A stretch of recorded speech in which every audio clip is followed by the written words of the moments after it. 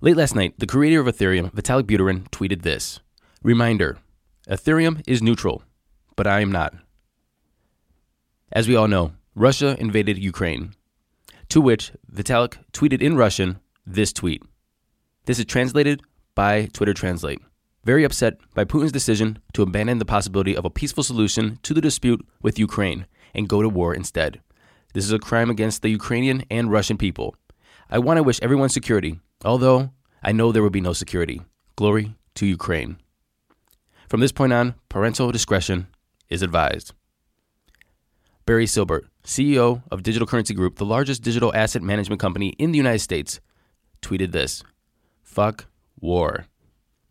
Sam Bankman-Fried, the founder and CEO of FTX Exchange, tweeted this in a Twitter thread, and I want to read it for you now. Some thoughts on crypto, Ukraine, and stocks. Not financial advice. And more importantly, there might be war. That's really bad for the world. Fuck all this price stuff. Go outside and do something nice for someone. Seriously, do something nice. The world could use it. I'll wait. In the last day, the S&P 500 is down 4%, and Bitcoin is down around 8%. Why?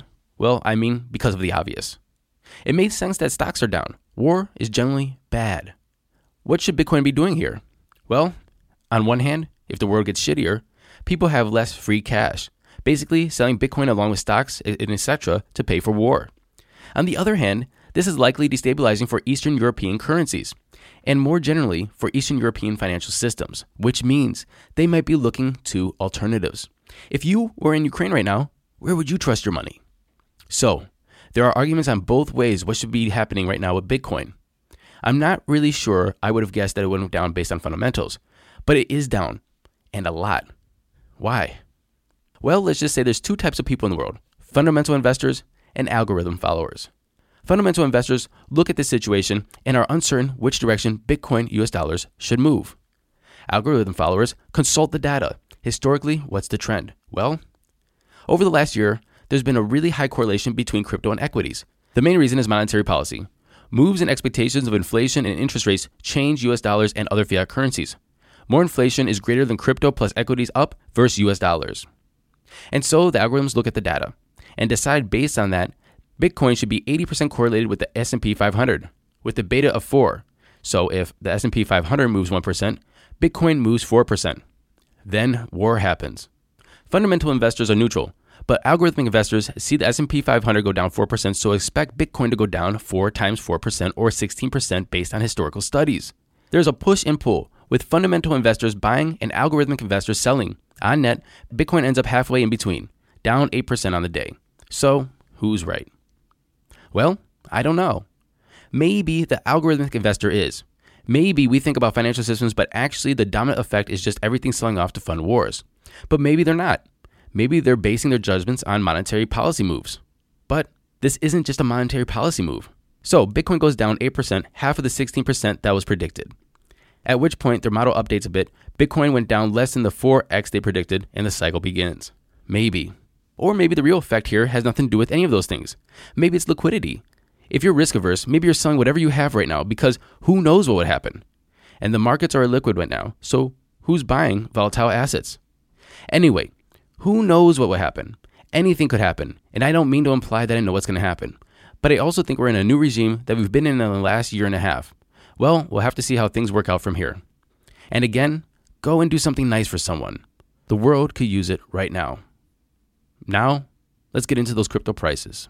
And I'm recording this at 10:24 a.m. Eastern Standard Time. We have Bitcoin sitting at $35,912, down 7% in 24, or 14.4% in 7.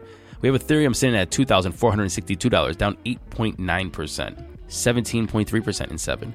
Tether's number 3, Binance Coin, is at $343, down 9.4% in 24, or 17% in 7. And USDC is in number 5. Running off the top 10, we have XRP, Solana, Cardano, Terra Luna, and BUSD. So remember, when you have a lot of stable coins in the top 10 or gaining in value, people are moving from these more volatile assets into something that's obviously stable. Total market cap, we're at 1.61 trillion, a BTC dominance of 42.1 and an ETH dominance of 18.2. Real quick, I want to look at the traditional markets, and I'm looking at Yahoo Finance. S&P 500 is down 1.3%. The Dow is down almost 2%. NASDAQ is down 0.8%. And crude is at $97.99. It went over 100. I saw just like a report from, I think it was the New York Times, that gave me a notification on my phone. It was at $105. But it looks like right now on Yahoo Finance it's at $97.99, up 6.4%. Gold and silver both up 1.3%. Moving into today's headlines, and as you see, I changed the format a little bit today. I felt that the normal format of the show was a little bit too light for, I guess, the weight of the world. And you guys are coming here for crypto news. I'm your daily crypto news podcast. We need to get you what you wanted to come to hear in and out, and the information that you need to carry on your day and understand what's going on in the crypto space. So let's get into the rest of those headlines. The European Union is reportedly planning to grant a new financial watchdog the responsibility of overseeing the crypto industry's anti-money laundering and associated risks, says Bloomberg.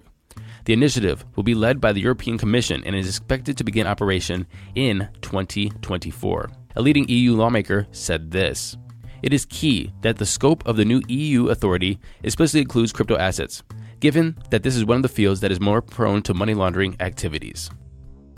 Staying in the EU, it's reported that the EU is drafting regulations that could result in the ban of proof-of-work cryptocurrency mining across the Union's 27 member states. The proposal forms part of the EU's upcoming Markets in Crypto Assets legislation that will govern the regulation of cryptocurrencies in the EU. According to CoinDesk, a part of the Markets in Crypto Assets legislation that is up for discussion includes this provision that would ban proof-of-work mining in the Union. The governor of the Bank of Spain has called for more intense surveillance of the crypto industry.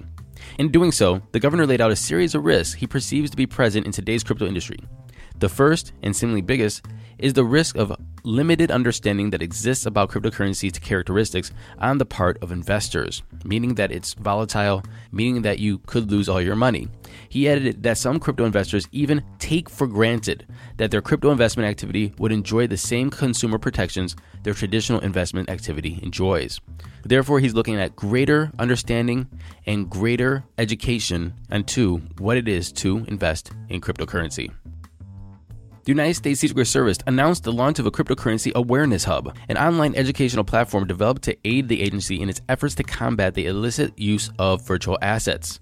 In an announcement released last Friday, the U.S. Secret Service said that the new initiative seeks to provide the public awareness information on digital asset security, as the agency intends to continue to expand its capabilities, collaboration, and effectiveness related to all financial crimes investigations. The agency stressed that investments and transactions using cryptocurrencies and digital assets are not inherently criminal, while noting that they provide new opportunities for those seeking to commit fraud or otherwise conceal further illegal activities.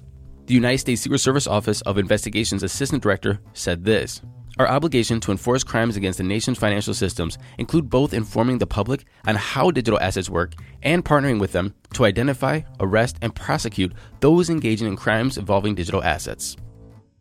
And finally, a senator from the state of Nuevo León in Mexico wants to make her country the second in the world to adopt Bitcoin as legal tender, even though the odds are stacked against her.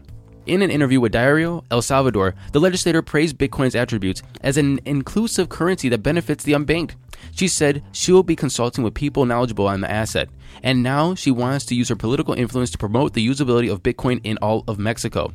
"We need Bitcoin to be legal tender in Mexico, because if we don't make that decision as El Salvador did, it'll be very difficult for us to take further actions," she said, adding that her style was to create laws that anticipate the future rather than simply fix the past.